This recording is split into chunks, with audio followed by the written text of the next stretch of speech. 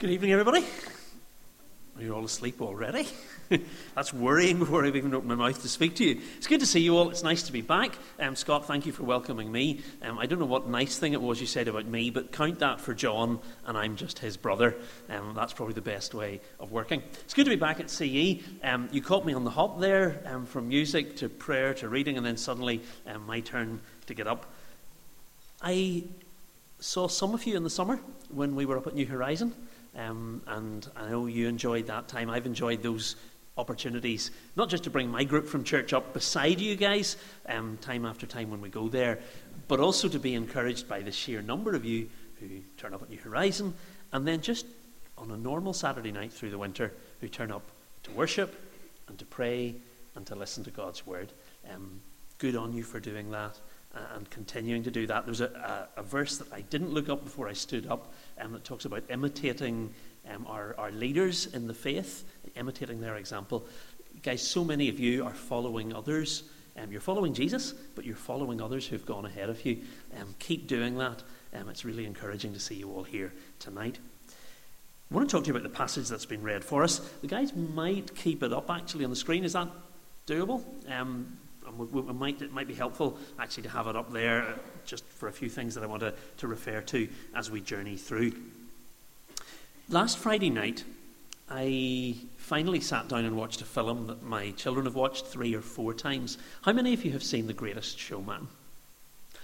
There's a collective... I'll not ask you how many of you think it's good and how many of you don't. As I watched the first 15 minutes, 20 minutes of it, I was like, yeah, it's okay. I know where this is going. And then as it went on, I got hooked in. I'm sure some of you who have watched it. Who's watched it more than once? Yeah, there's a few hands going up now. Yeah, I got hooked in, and particularly came to the bit. Those of you who haven't watched it, let me fill you in just very, very briefly. This guy, P.T. Barnum, living in New York, who wants to make a name for himself by building a circus, by bringing in all sorts of strange and unusual acts, and many of them strange and unusual people. And as it journeys on, it starts off very much where the heartbeat of his life is his family, and that's his focus, and he's trying to provide for them, and he's trying to enjoy them. But as it goes on, you begin to see him, and more he's just pushing out for the dream. He wants to have the biggest circus. He wants to be liked and loved. He's dead earnest that this guy who writes the reports in the paper would write well about his shows. He wants to make his show bigger and better. He wants to take it on the road. He wants fame. He wants numbers of people in. The greatest desire of his heart is for fame and success. And it comes at the point where the lady, the opera singer, sings the song on the stage. You suddenly realize for this guy, the words of the song that are being sung are absolutely true for him. It's never enough for me. And that's actually, in one sense, that's the nub of the film. If you go and watch it again, if you haven't watched it, watch it for a first time. Here is a guy who wants more and more attention, more and more fame, probably more and more money that goes with it. And actually, he's enjoying it, and yet this girl is singing, "It's never enough for me." And it's just echoing, it's never enough, it's never enough. He was the greatest showman. He is still known probably as the greatest showman in that whole entertainment industry of circuses. He'll be remembered for that. But he made the biggest mistake that any human being can make in making something other than God the greatest, biggest thing in his life. Just let that sink in, and it might be the one thing you take home. Barnum's biggest mistake is the biggest mistake that any human being can make when you make something other than God the greatest, most important, all-consuming passion of your life. And I'll say later on as we journey through, that's not to say that the things that you're passionate about are wrong to be passionate about, whether that's leading worship or playing sport or doing well academically, whatever it is that you spend your energy on. I'm not saying this evening those things are bad. So don't mishear me. But I am saying, if you make those things the greatest desire or passion of your life, your friendships, your relationships, then you're in part missing what God has made you for. Because that's the challenge tonight, that the greatest passion of Paul's life, and it's Paul who's writing this letter to the Thessalonican Christians, and he's writing to them, and the greatest passion, desire, ambition of his life is the gospel. And I hope you see, as we look at this together, that as Paul lives purposefully, joyfully, fulfillingly, leaving a legacy, it's all because he's become consumed with the truth of what the folks have been leading you in worship about for the last 10 minutes. The wonder of how amazing God is and what he's done for us in Jesus Christ, and that greatest love that we've found in him. And Paul has discovered, look, everything else set aside, nothing matters to me like it matters to know the gospel, to know Christ, to share the gospel. And so what I want to do, just from the verses that we've read together, is leave you with three things that are right at the heart of Paul's gospel heart and gospel passion. And it maybe will act as a mirror. You can ask yourself, is that my heart? Is that how I'm going to be known when the days of my life are done? Here goes. Here's the first. This is the heartbeat of Paul's life. I'm going to suggest to you that gospel outreach, or making the gospel known to other people, is the single greatest purpose of Paul's life. Some of you have done RE at school and you've done Paul's missionary journeys. In some ways, we're only here at CE tonight because God used a Paul by his Holy Spirit to take the gospel to the ends of the earth. Paul's not in this town, Thessalonica, when he writes to them, but the very reason for being there in the first place was to take the good news of the gospel about Jesus to them. And the reason he writes now is because many of them had responded to the gospel and put their trust in Christ. And then in chapter 3, verse 2, he mentions Timothy, and he sent Timothy to them. And what's Timothy known as? He's known as our co-worker in what? In the gospel. Chapter 2, verse 19, if we read it again, it was read for us just a minute ago. Let me read it. Paul says, what is our hope, our joy, our crown, in which we glory in the presence of the Lord Jesus when he comes again? Is it not you? You're our glory and you're our joy. This is Paul writing to a group of people who've become Christians, and he's saying, what is my glory? What is my crown? What is my joy? And he says, is it not you? It's a bit like one of your leaders at CE who has preached the gospel to you, told the gospel to you, lived the gospel in front of you, saying to you, guys, what is my glory? What is my joy? What is my crown? Is it not you? The people who have heard and believed the good news about Jesus. Paul isn't saying that he glories in this so that he gets attention, so that people pat him on the back and say, well done, Paul. No, Paul's saying my joy, my hope, my glory is seeing the gospel preached, and seeing people respond to it, and the response that it produces in lives all around. People, nothing mattered more to Paul. Nothing mattered more than making the good news known and seeing others trust in Christ. Paul wrote elsewhere, he said, I want to be all things to all men. Why? So that I might win some for Jesus. He said, another day Paul wrote, he said, look, Christ is being preached by some people, and there were times people were preaching Jesus to make a living. Some people were preaching Jesus to be famous. Paul was even so generous-minded about the gospel. He said, look, I really don't care. It's just great that Jesus is being preached. And on another occasion he said, listen, I've resolved to know nothing in my life among you except Jesus and him crucified. Why? Because Paul lives to make much of the gospel. People, Paul comes into the town, he's thinking the gospel. Paul gets some resources of money. He's thinking, what can I do to use these for the gospel? Paul rolls out of bed in the morning, and after his cornflakes or whatever he ate, what's he thinking of? He's thinking about good news of the gospel and how he can make it known to others. I am excited, even when I come here on a Saturday night and see some of you with the names of teams on the back of your shirts. I don't mean Liverpool or the All Blacks. I mean Malahide. I mean whatever else I've seen as I've walked around. Why does CE organise those things? Is it for cheap holidays for teenagers to get you out of your parents' hair? No, 1,000 times no. It's so that others who may not as readily and as easily heard the gospel at CE as you have, it's so that they would hear what Paul heard and preached. When you go on those teams, when you share your faith with your peers, when some of you are involved in teaching a Sunday school class maybe tomorrow morning, or sharing in some way in a youth ministry other than being at CE, you are sharing in the greatest enterprise known to mankind and the only thing that will last forever, Never mind, forget The Greatest Showman.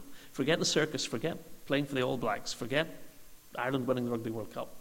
The greatest enterprise known to man that God has entrusted to us is to know the gospel and share it with others. And God is reminding you tonight, don't waste your life on the wrong dreams. I said at the beginning, do your very best with the gifts that God has given you. Your schoolwork, your relationships, your hobbies, all of those are great, but let them all subserviently serve the greatest purpose of all that God has given you, to know him and make him known.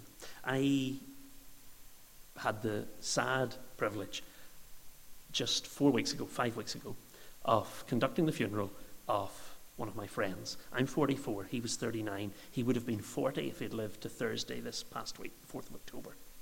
And on one of the last visits that I had with him in hospital, we read our way through Philippians, where Paul writes, for me to live is Christ, to die is gain. And my friend Stephen said to me, he said, Sam, for me it is win-win. If I die, I go to be with Jesus, which he has. And if I live, it's a win because I get to not only enjoy my family, but share more with the young people at church of the good news of the gospel. Seeing people come to faith in Christ was huge to Paul. Let me just give you one little challenge before I move on. Charles Spurgeon, who's one of the great preachers of a previous century, he said, how can a man or a woman or a young person even be saved if they don't care about the salvation of others? How could any of us say, I'm a Christian, I've been saved, I've been forgiven because of the death of Christ, but it's neither here nor there to me about my friends? Think about that. It's a real challenge tonight. Paul's greatest passion was the gospel. Second thing, it didn't stop there because gospel growth was the passion of his ministry. If preaching the gospel and pointing people to Christ was the greatest purpose of his life, then the greatest passion of the work that he did on an ongoing basis with people was that they would grow in the good news. Paul wasn't content with you saying a prayer, asking God to forgive your sins, and then that was it, some sort of one-off repentance, and then you sit in your armchair and you wait for Jesus to come back for the day that you go to heaven. When Paul wrote to the Philippians about his own life, he said, I want to know Christ.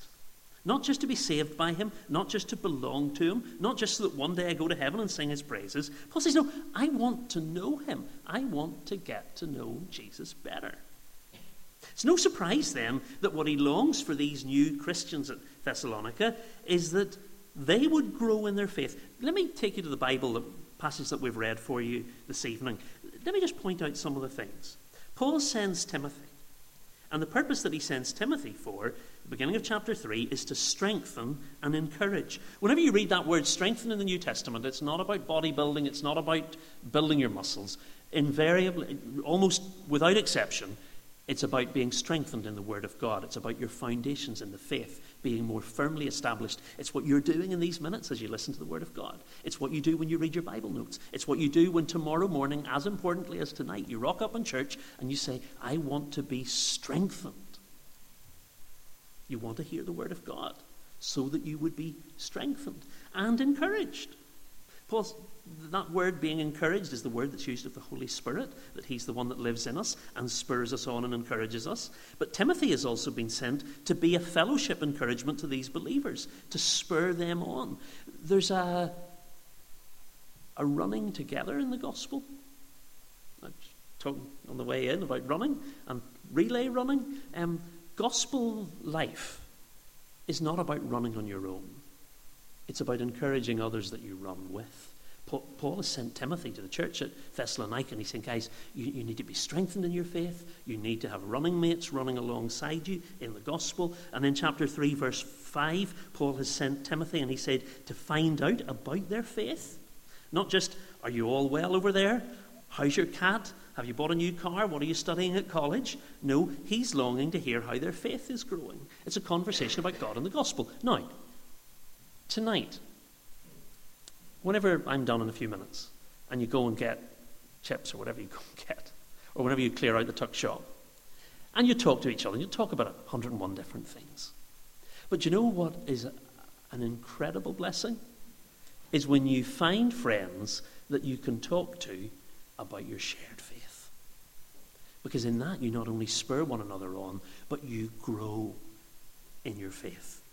And Paul goes further than that. He says, he's honest with me. He mentions suffering. He said, look, this is part of the deal. We kept telling you in verse 4 that days of suffering would come. Jesus told his disciples in John 16, in this world you will have trouble. It's not a you might, you will at times have trouble for following Jesus. And then Paul mentions even more worrying. He said, look, the devil at times will endeavour to work his worst against you. Paul says at the end of chapter 2, the enemy has stopped me getting to come and visit you and encourage you in person. And then he says at the end, or in the second part in chapter 3 that we read in verse 5, the tempter is working to lead you astray. Do you see what Paul's heart is passionate about? Not the numbers of people who turn up. Not the number of people who said, I've prayed a prayer and I'm trusting in Jesus. Paul longs to see disciples, young believers, hungry for the Bible, fellowshipping with each other, chatting about their faith, supporting each other even through suffering when it comes, resisting the devil. That's what Paul was passionate about. And young people at CE on a Saturday night at the beginning of October in 2018, this is not only what Paul was passionate about, it's what God has called you to. To go deep, to go the distance, to grow in the gospel. In Philippians chapter 3, Paul talks about pressing on to maturity. So that a year from now, you have gone on further with God. Not just that the gospel is everything to you, not just that you've put your trust in Jesus, but you're growing. My youngest child, Reuben, is 10. Reuben is always onto a new project. The current project, believe it or not, is growing mushrooms. Reuben has, I'll not call them magic mushrooms, Reuben has a box of compost. I don't know where Karen got it for him, but he's got this box of compost, and I'm trying to remember what you call the mushroom stuff that you put in among the compost, and you put the lid on it and you water it, and then it starts to grow. Have any of you heard the phrase, growing like a mushroom? Well, last night, Reuben came to me and he said, Daddy, come and see my mushrooms. So you lift the lid off the mushroom box, and sure enough, these mushrooms that only a few days ago began to stick their heads up are now about 2 centimetres wide. This was last night at 9 o'clock. I said, great, Reuben, your mushrooms are growing really well. As much feigned interest as I could show in mushrooms growing at 9 o'clock at night. So great, mushrooms are super. So imagine my frustration this morning when Reuben comes to me and says, Daddy, come and see my mushrooms, they've grown. And I go, yeah, Reuben, I know your mushrooms have grown. Listen to what, Daddy, come and see the mushrooms. They really, really, really have grown. And I'm going, no, well, Reuben, I know they were about 2 centimetres wide last night. I'm pretty sure now they're probably 2.05 centimetres wide now. Yeah, they've grown. I went in, and sure enough, wow, the mushrooms are now about 3 centimetres wide. And when I go home tonight, they'll probably be ready for picking and sticking in dinner tomorrow. The growth is actually visible. If I were to say the thing that concerns me most about my walk with God is, could the people who know me closest, love me most, see me most regularly, could they say, Sam, we can see you growing like a spiritual mushroom. God is at work in you, God is changing you, God is growing you. And it's wow. You were this yesterday, now you're this today, and you're going on. Now, I'm not saying it's always like that, and we're always getting better and better and better. Yes, onto the day where Christ finally makes us perfect. But we're not to sit static. We're to keep going and to keep growing. There's a guy who sat here at CE 13 years ago, 14 years ago. Sat here regularly on a Saturday night. He would have listened. There were times that he then went on and did a bit of Bible college. There were times he would tell you himself that he didn't go on with Jesus.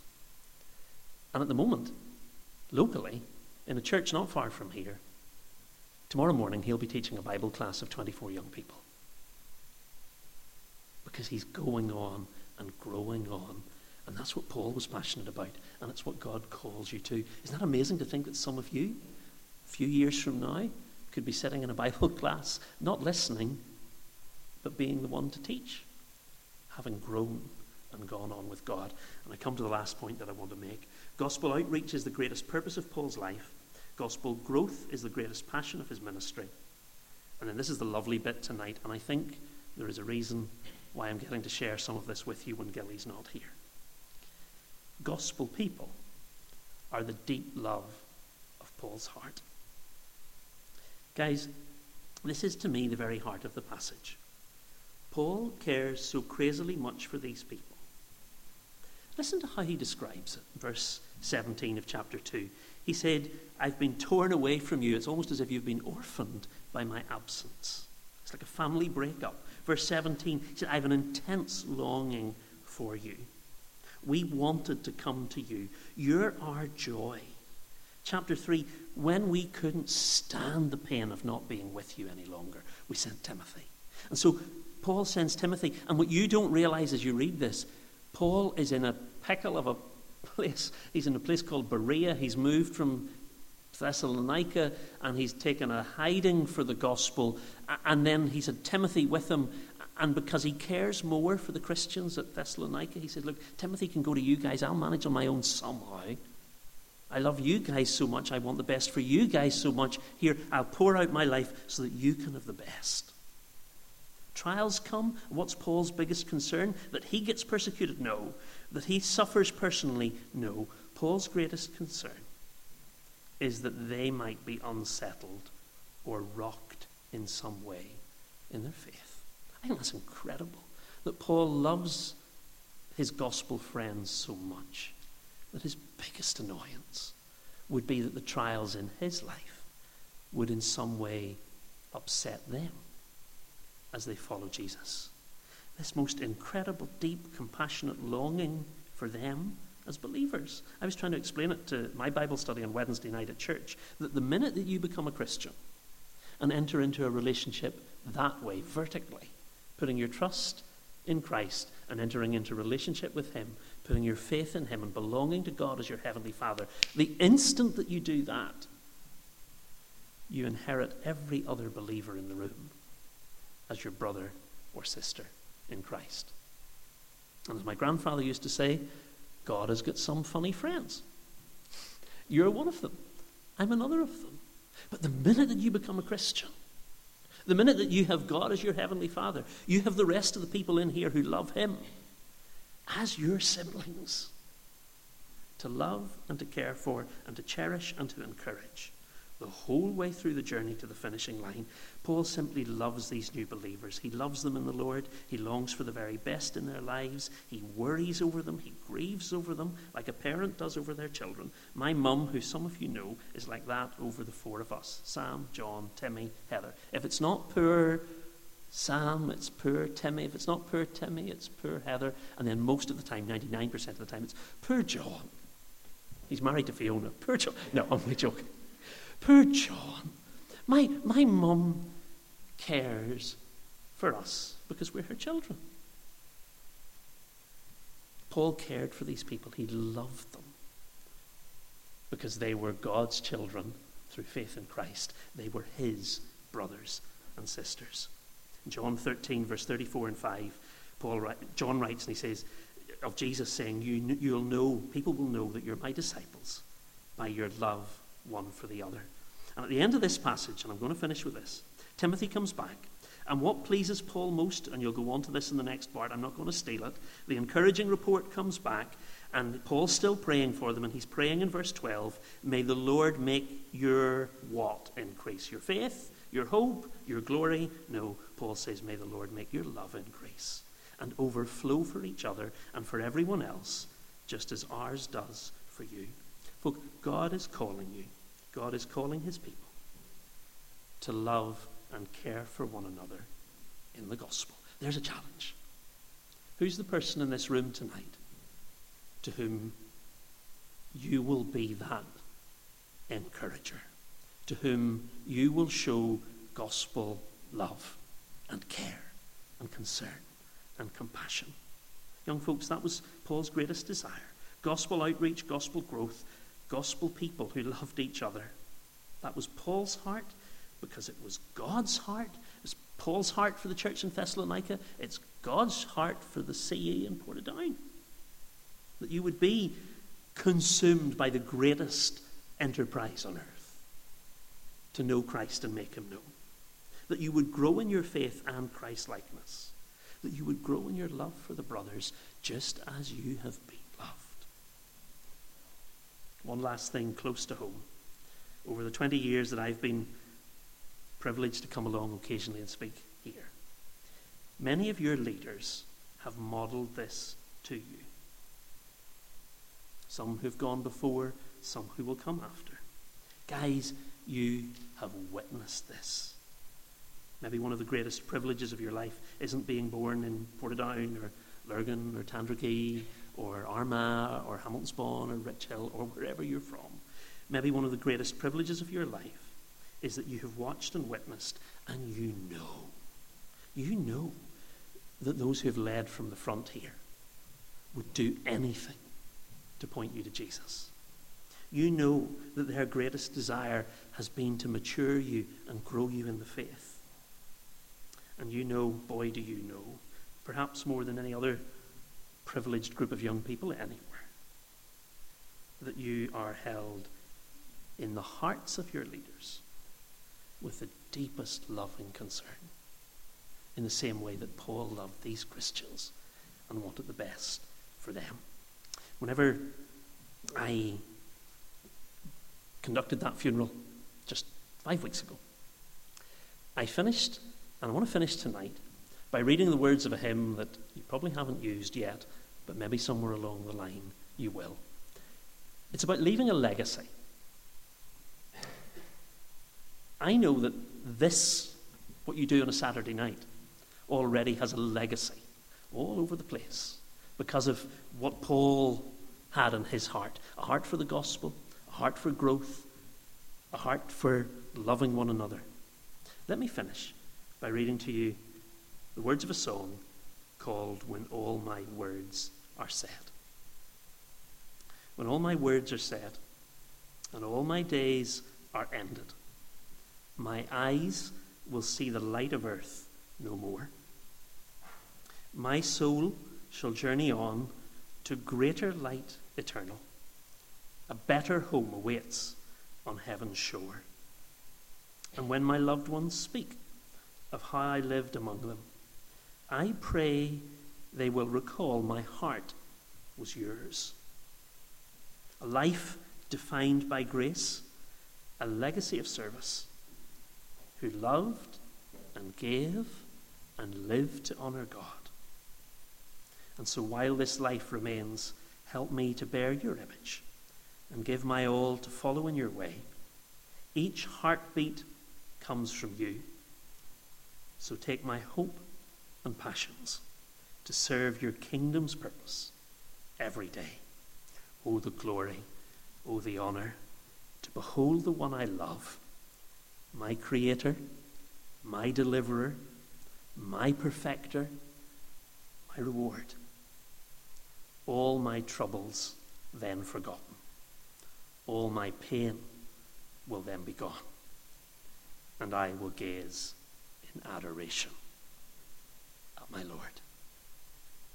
Is that the sort of legacy that will be written over your life when the end comes? Your greatest passion to know Christ and make him known, to grow and to love the brothers and sisters in a way that shows the world that you're his disciple. Let's pray. Lord, I thank you for this precious group of young people. And Lord, I thank you for those who have led them, those who have modelled the gospel before them. And so, Lord, to that end, we continue to pray for those who, particularly Gilly, who has set an example, not just in teaching the truth, but in loving people. Lord, might it be tonight that something of that spirit comes to rest on us. A heart for the gospel, a desire to grow, and a love for one another in Jesus. Lord, work these things in us unto your glory. For it's in Jesus' name that we pray.